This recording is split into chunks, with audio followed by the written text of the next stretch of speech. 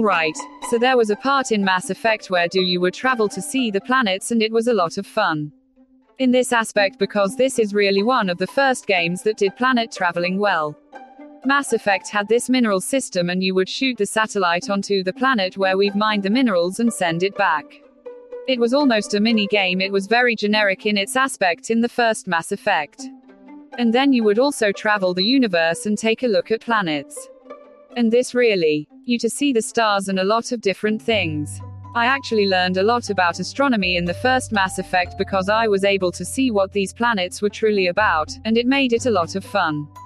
As you travel the universe in Mass Effect, you would also come across enemies, and these enemies were often corporations that were on the fringes and pirates, and this added to the extra nostalgia of what Mass Effect was all about, that this was a thriving universe with a lot of different aliens and corporations and military organizations, and it added to that dynamic. And then also you could go to the planet and explore locations and find hidden artifacts that weren't necessarily on the main path, and this added that exploration feature that really made it feel like a next generation title at the time. And it wasn't very well known in games to have these types of features that were so ingrained in what Mass Effect was.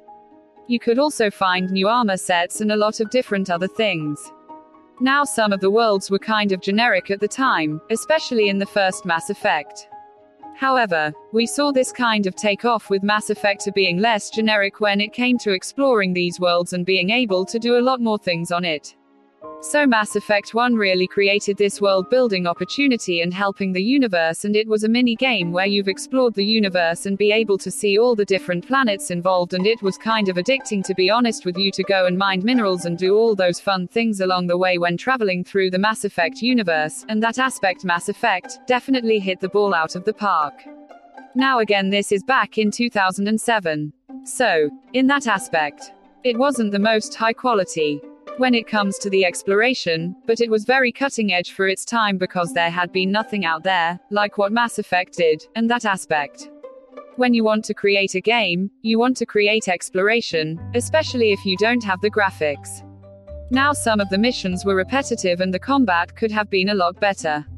However, when you come to that space exploration side, and driving around in your militaristic vehicle called a Myco, it's just a lot of fun in that aspect. And Mass Effect hit that bond or park the vehicle that you were traveling around in was in made this noise that was made you feel like you had power in that vehicle, or jump around. You could fire the thrusters at times, and it allowed for an experience that was cutting edge back when it came out on the Xbox 360. Additionally, there is now a link in this podcast where you can start your own online store. Go and check it out. It's a great deal. You don't have to have an inventory. So go forward today.